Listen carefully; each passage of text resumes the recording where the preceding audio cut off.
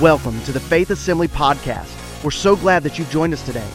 It is our desire at Faith to help you connect, grow, and go in your walk with God. We hope you're encouraged by this message from Pastor Steve. If you have your Bible with you, I want to invite you to go ahead and turn with me to Romans chapter 11. Romans chapter 11. And I'm going to, as you're turning there, Romans chapter 11, I'm going to give you a little bit of a preface here as to what's going on before we get to our text of focus today. Romans chapter 11, chapters 10 and 11, Paul has been laying out for the church at Rome a particular situation. And it's a somewhat complex situation. We're not going to take the time to go through it all this morning and break down all the theology involved. But it's one of those situations with which I believe that we can identify, because we've all faced situations in life, we've all seen things unfold that we've had to stand back and look at and just say, you know what, I'm glad that I'm not God. You ever seen any of those things in life?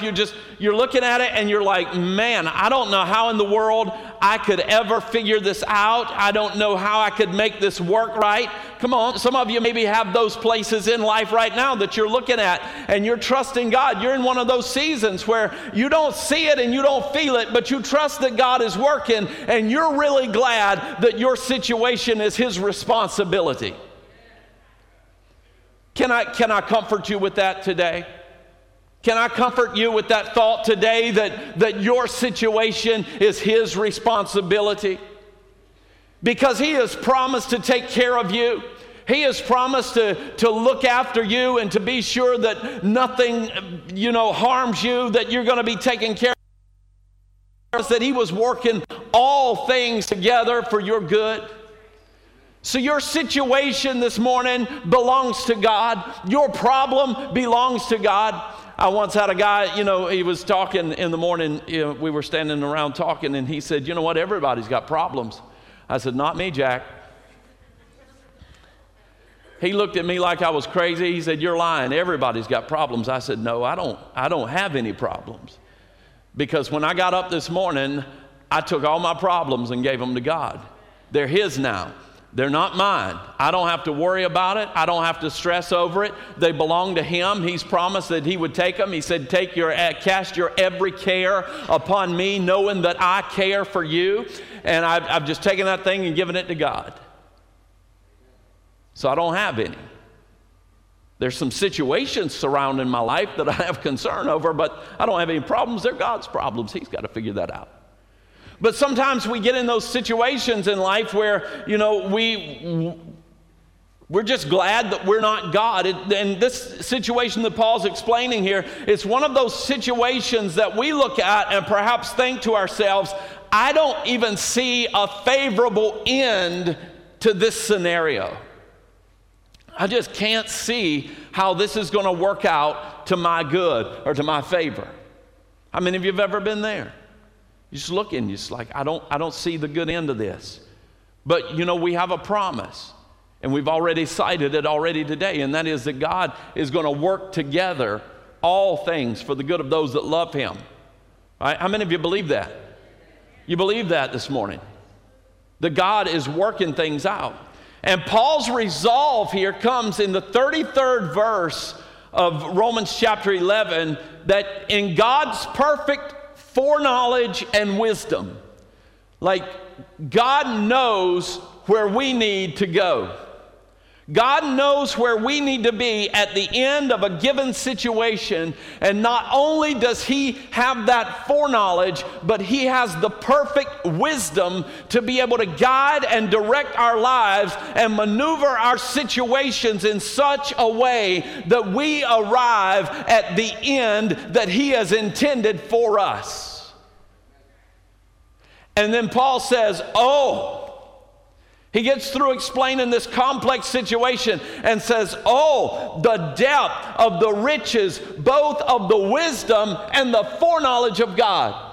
Paul is celebrating the sovereignty of God in His ability to take things that look really bad and turn them around for the greatest good. And he says, oh, the depth of the riches, both of the knowledge and the wisdom of God. What an awesome God we serve. What an awesome God we serve. And I want to ask you today, has there ever been a time when you stood on the back end of a situation and you looked back and saw the way it turned out and you knew that it had to be God? Come on, have you ever had some? Come on, if you've ever had any of those times, won't you stand up right now and just begin to bless the name of the Lord and say, thank you, Jesus, for turning it. Thank you, Lord, for working it out. Thank you for making a way where there seemed to be no way. Thank you, Lord, that you're a deliverer. Thank you, Lord, that you're a healer. Thank you, Lord, that you're a reconciler and a restorer. Thank you, Lord, that you provided my needs. And even when I couldn't see it, you were working. Amen. There have been times when we knew that our situation couldn't have turned out much differently, or could have turned out much differently had it not been for the wisdom and the knowledge of God guiding our lives and our circumstances. God is good. There's situations in our lives that we can look back on and we can survey and we can know beyond the shadow of a doubt that God is good. We're like the psalmist who said, oh, taste and see that the Lord is good. Blessed is the man who trusts in him. And those who have tasted have known. If you've ever experienced God, then you know that God is good. You look at the life of Jacob as he is there on his homeward journey, and God has led him through an interesting journey. It's been an interesting season in life, to say the least. And Joshua's on his way home, and he looks back over the circumstances of his life. He looks back over the way situations have moved and the way things have shifted in his life and some of the things that he's endured. And he finally comes to this place and says, Lord, I, your servant, am not worthy of one of your blessings that you've bestowed on me. God, you've blessed me so good, and I know that I'm not worthy of the least of your blessings. Nahum chapter 1, the man of God says, the Lord is good. The Lord is good. He's a stronghold in the day of trouble. How many of you know that the only way that you can know that the Lord is a stronghold in the day of trouble is to have faced days of trouble? But for those that have faced the trouble and they have faced it standing in faith in the word of the Lord over their lives, they too can testify that the Lord is good. They've tasted and seen that he is good, and they know that God is good and that he's a stronghold in the day of trouble and that he can be trusted. There's a confidence that comes from knowing and walking experientially with God. When we've seen him do those things. Now, there are two sources of revelation for us as to the goodness of God. Two sources of revelation for us are two sources of knowledge for us as to how good God is. Number one, the first source is revelation. Now you have source of knowledge as to the goodness of God that you hold in your hand. You've got your Bible this morning, your device, however it is that you've got the scripture pulled up, that you've accessed there. Within that book is a revelation. It's God's revelation of himself, his character, his nature, his person to us. And we can get in this book and we can see that God is good. We can find that over and over and over and over again. This book is replete with the goodness of God. We can see it. It's brimming, it's overflowing of a God that is good, that has loved us with an everlasting love, that cares about us, that has provided for us, that loved us so much that he gave his only begotten Son, that whosoever believes in him would not perish. And we see that here in the Revelation. As a matter of fact, we look at the life of Moses, and we see Moses when he's there before the burning bush, and God has heard the cry of his people because why? God is good. Because not only did he hear the cry of his people, but he provided a way. And Moses is there and said, look, I'm not qualified for this. I can't do this. But when I do go to do this, who shall I say has sent me? And God said, you tell them that I am has sent you. In other words, he said, Moses, here's a blank check. And whatever you need, you just write my name in the blank, and I'm going to be it for you. If you need rivers parted, I'm it. If you need manna rain in the wilderness, I'm him. If you need food, if you need victory over your enemies, if you need walls to crumble, I'm him. Just write my name in the blank. I am that I am. We see it in Matthew 19. Jesus says that he looked at his disciples who were there with him, and he said, with men this is impossible, but with God all things are possible. Revelation chapter 1 verse 17 says, Jesus says, do not be afraid, I am the first and the last. I am he who lives and was dead, and behold, I am alive forevermore. Amen. And I have the keys of Hades and death. So we have the knowledge source of revelation as to the goodness and the might of our God. And this is just the few verses that we've shared today is simply scratching the surface of who God is and what he is capable of. And then we have another source of knowledge, and that source is experience. Experience. We've seen his hand at work in our lives. We've all had those times that we too have seen the riches both of the wisdom and the knowledge of God play out in our lives. Times that we've stood around and wrung our hands and worried and been anxious and uptight and couldn't sleep and just being robbed of our joy and our peace and all those things. Yet in the end, when God had had his way and his perfect will and work had been accomplished, we were able to look back and say, I didn't see that coming. I didn't see that blessing heading my way. I didn't see this victory on the horizon. I thought I was done for, but God. And even though we believe the revelation, the things that we believe most thoroughly are the things we have experienced. See, we talk about the revelation in here. And we study the revelation, and faith does come by hearing, and hearing by the word of the Lord.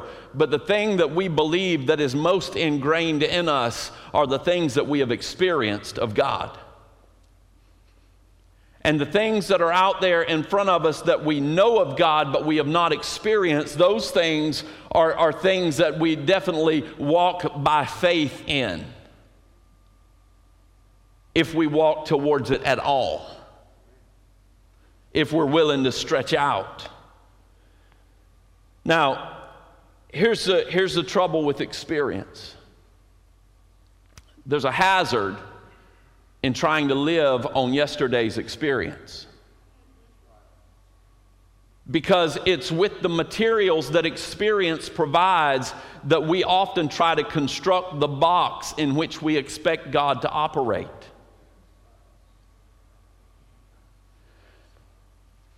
Yesterday's blessing is rich, and yesterday's blessing is amazing, and it should serve as an encouragement for today. But it should never, ever be thought of or intended to be tomorrow's sustenance. The thing that you experienced from God in the last weeks, in the last days, the last months, whatever it is, that is great. Glory be to God. Praise God for working effectively in our lives. But that experience should never be thought to be the sustenance that's going to carry you into tomorrow. You need a fresh touch of God in your life today. You need a new experience with God right now. Daily, we need to experience him. And The thing about experience is that it should be a catalyst towards us believing God for greater things. Lord, I've experienced you at this level, but I know there's more. I know there's more. And you know what? One of my points in today's message, if you were looking at my notes, one of my points that I want to emphasize is actually the punctuation in this verse. I want to emphasize here the exclamation point. Because if you have a good Bible, and most of the translations that I look through actually punctuate this, regardless of the rendering, it's generally punctuated the same way, and that is that the sentences here end with an exclamation point. Paul writes to the church, and he says, "Oh, the depth of the riches of the wisdom and knowledge of God." Come on, somebody. That's what he says there at the end of it. Okay, that's what that's church speak for the exclamation point, right? As you get there, oh, the depth of the riches, both of the wisdom and the knowledge of God. Come on, somebody. That's what that means. Anytime you see that there, it's what it means. Because we're to celebrate and we're to rejoice together in the goodness of God that we have seen. In the situations that he has turned around. In the situations that he has worked out. And we do and we should celebrate everything that we have seen come from the hand of the Lord. And I emphasize this because sometimes I believe that the point of celebration is where we unwittingly begin to construct the boxes that provide the parameters for how God can move in our lives. We're so enthralled with and so excited by what God has done that we expect a perpetual repeat of the same thing over and over and over again. Are you with me? And we sing, "Do it again." And we should sing, "Do it again."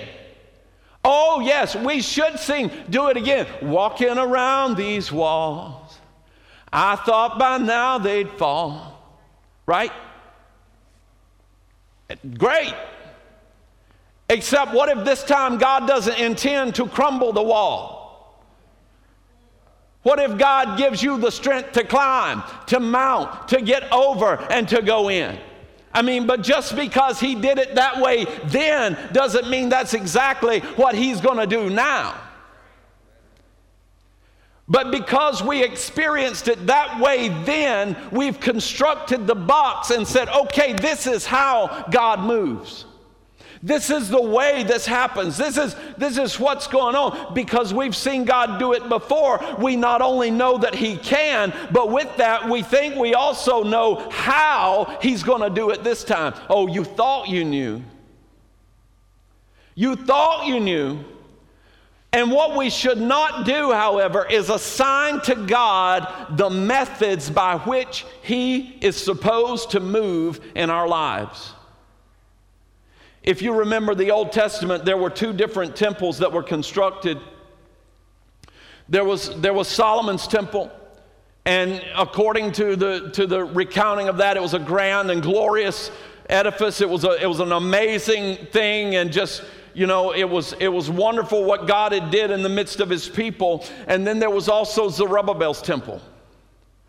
The Solomon's temple was destroyed. Zerubbabel went in, rebuilt the temple again. He built according to the instruction of the Lord for that time, for that season, for that era. But Zerubbabel's temple was the second one constructed, and it was not as grand in the eyes of the people as the previous. In Ezra chapter 3, we read these words, and it gives a mingled accounting here of what was going on. Because there were two generations of people there present in that day. There was the generation of people who had seen the way that God had moved in the past and how he was moving in the present.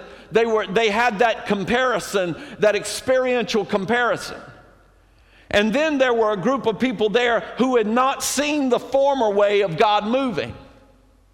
And Ezra chapter 3 gives us this response here of the people to the way God was moving in the time of Zerubbabel when he rebuilt the temple. And it says this, but many of the priests and the Levites, the heads of the fathers' houses, old men who had seen the first temple, wept with a loud voice when the foundation of this temple was laid before their eyes, but yet many shouted aloud for joy.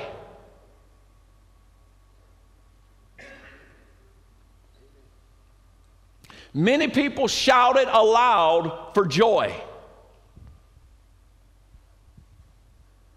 And the difference was experience.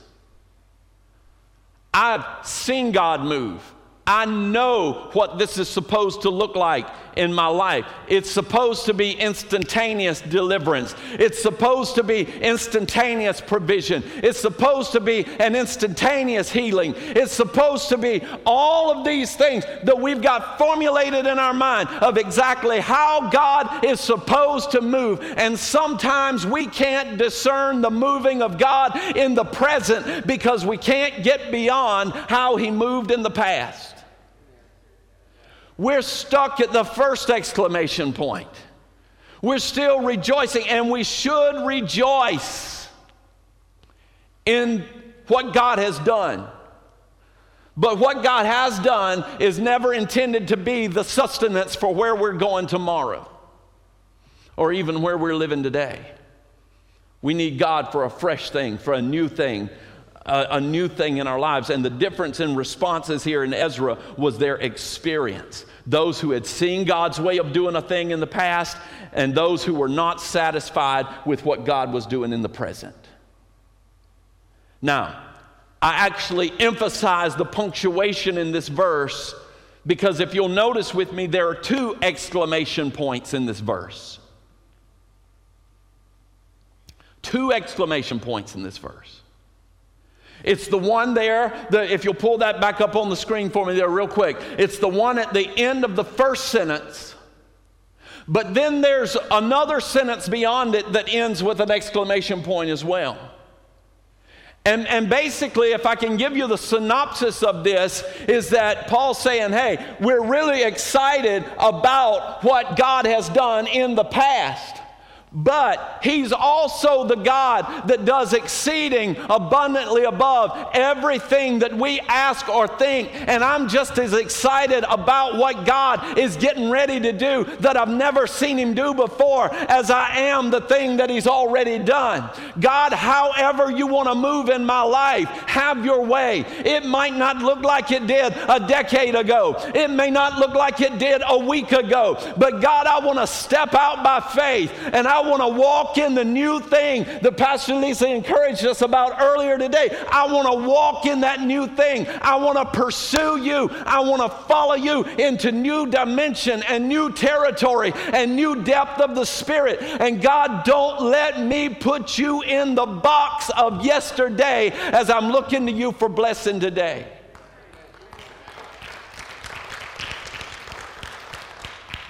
Our problem, though, with the new thing is that the new thing stretches our faith.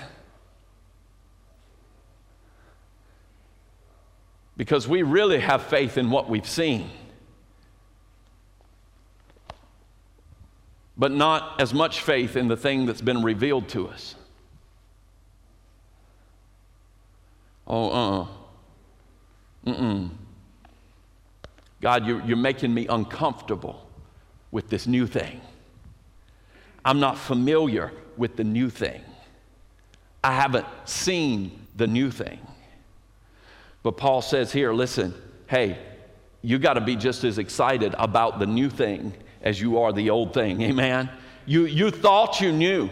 You thought you knew just because you've been serving the Lord for many, many years. Just because you've seen him do a thing before. You thought you knew how God was going to work in your situation. You thought you knew how God was going to answer your prayer or provide for your needs. You thought you knew exactly what the worship service might have looked like or what the outcome would have been. But I want to tell you something, church. God is wanting to do a new thing in the midst of His people. God is wanting to do a new thing in this generation, but we've got to let go and let God be God and let God operate in sovereignty and let Him move in our lives and lead us into that new thing that we've not seen before. Because Paul says, how unsearchable are His judgments, and His ways are past our finding out. His ways are higher than our ways. His understanding is so much greater and so much deeper than ours, and He knows exactly where He's leading you to. He knows exactly what He's trying to develop in you, what He's trying to birth in you and through you, but it might take a different route than it has ever taken before. But you've got to trust God and lean hard into His grace and step out by faith and follow the Lord and rejoice in the new thing that God is doing and wanting to do in your life. Again, if you're following the punctuation, both of these sentences end with an exclamation point. I'm excited about what God has done. Are you? Jesus, help me. I'm excited about what God has done.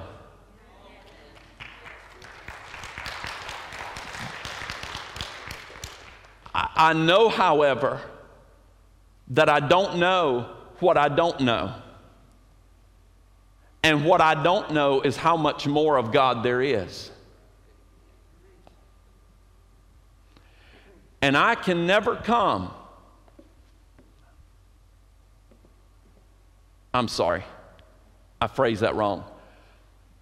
I should never come and occupy space on a church pew or face a situation in my life or deal with circumstance and situation in my life with the presupposition of exactly what God is going to do, because I put Him in the little box of how I have experienced Him in the past.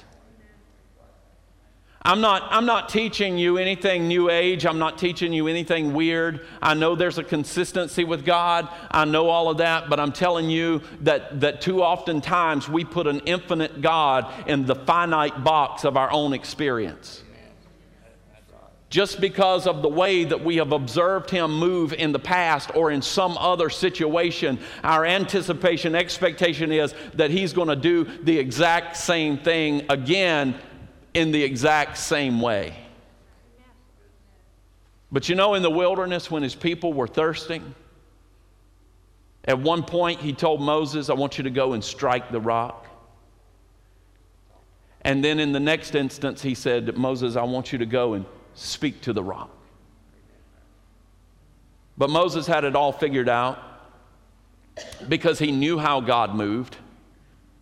So in both instances, he struck the rock. And because in both instances he struck the rock, he was prohibited from entering the promised land, the land of abundance and fullness. Now, I'm wondering in that how many times, because we've got God all figured out and we've got Him hemmed into our little box and we've got our religious constructs and we know exactly how God works and how He's supposed to move, and we can't receive anything outside those parameters. I wonder exactly how many of us there are that aren't experiencing the fullness and the abundance that God has in store for us today. How many of us aren't walking in the blessing? How many of us aren't walking in victory because we can't see God doing the thing? We're still stuck on line one where we're walking around the wall thinking by now they were going to fall, and God is trying to just blow a little hole in the side and let us walk through. And we keep walking by it, oblivious. I want you to stand with me this morning. There are so many times, so many lessons, so many points in the New Testament, especially that the Apostle Paul teaches us this very principle. Now to Him who's able to do exceeding abundantly above everything that we can ask or think. There's one. Romans chapter 11, verse 33. Celebrate what God has done. Celebrate the thing that we've not even seen him do, that we can't even comprehend that he's about to do. But just celebrate the omnipotence of God and his ability.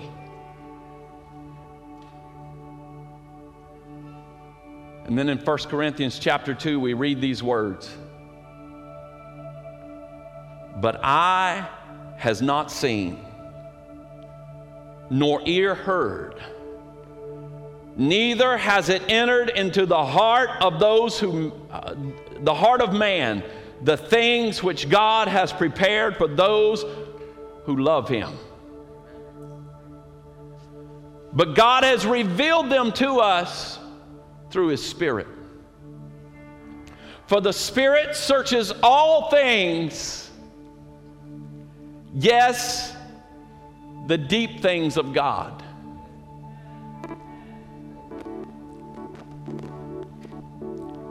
You know, you came in here this morning and you were trusting God and you were believing God for something in your life. And your expectation is that God's just going to do it a certain way. And you're wondering why God hasn't moved in that exact same way again this time. Well, you know, the truth of the matter is sometimes we can get so accustomed to God doing a certain thing a certain way. We can get so accustomed to God moving in the church in a certain way that we don't even hardly need the Holy Spirit anymore. We can just get excited about something and just...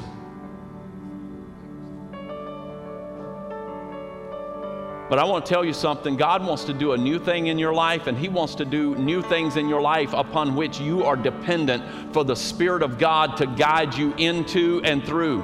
God wants to do a deeper work in your life, that you are on your face before God every day saying, God, lead me deeper. God, take me deeper than I've ever been before. Lord, I'm going to submit this situation to you, and I'm going to walk by faith in a way like never before. And all along the way, I'm going to rejoice in you, the God who calls things that are not as though they are, because I know that your ways are unsearchable and beyond my finding out. And God, even here in the darkness of my trial, I'm going to celebrate you and I'm going to worship you, because you are worthy and you are able to do exceeding abundantly above everything that we ask or think. Every head bowed, every eye closed. I want to issue this simple invitation this morning to say to you that if you're here today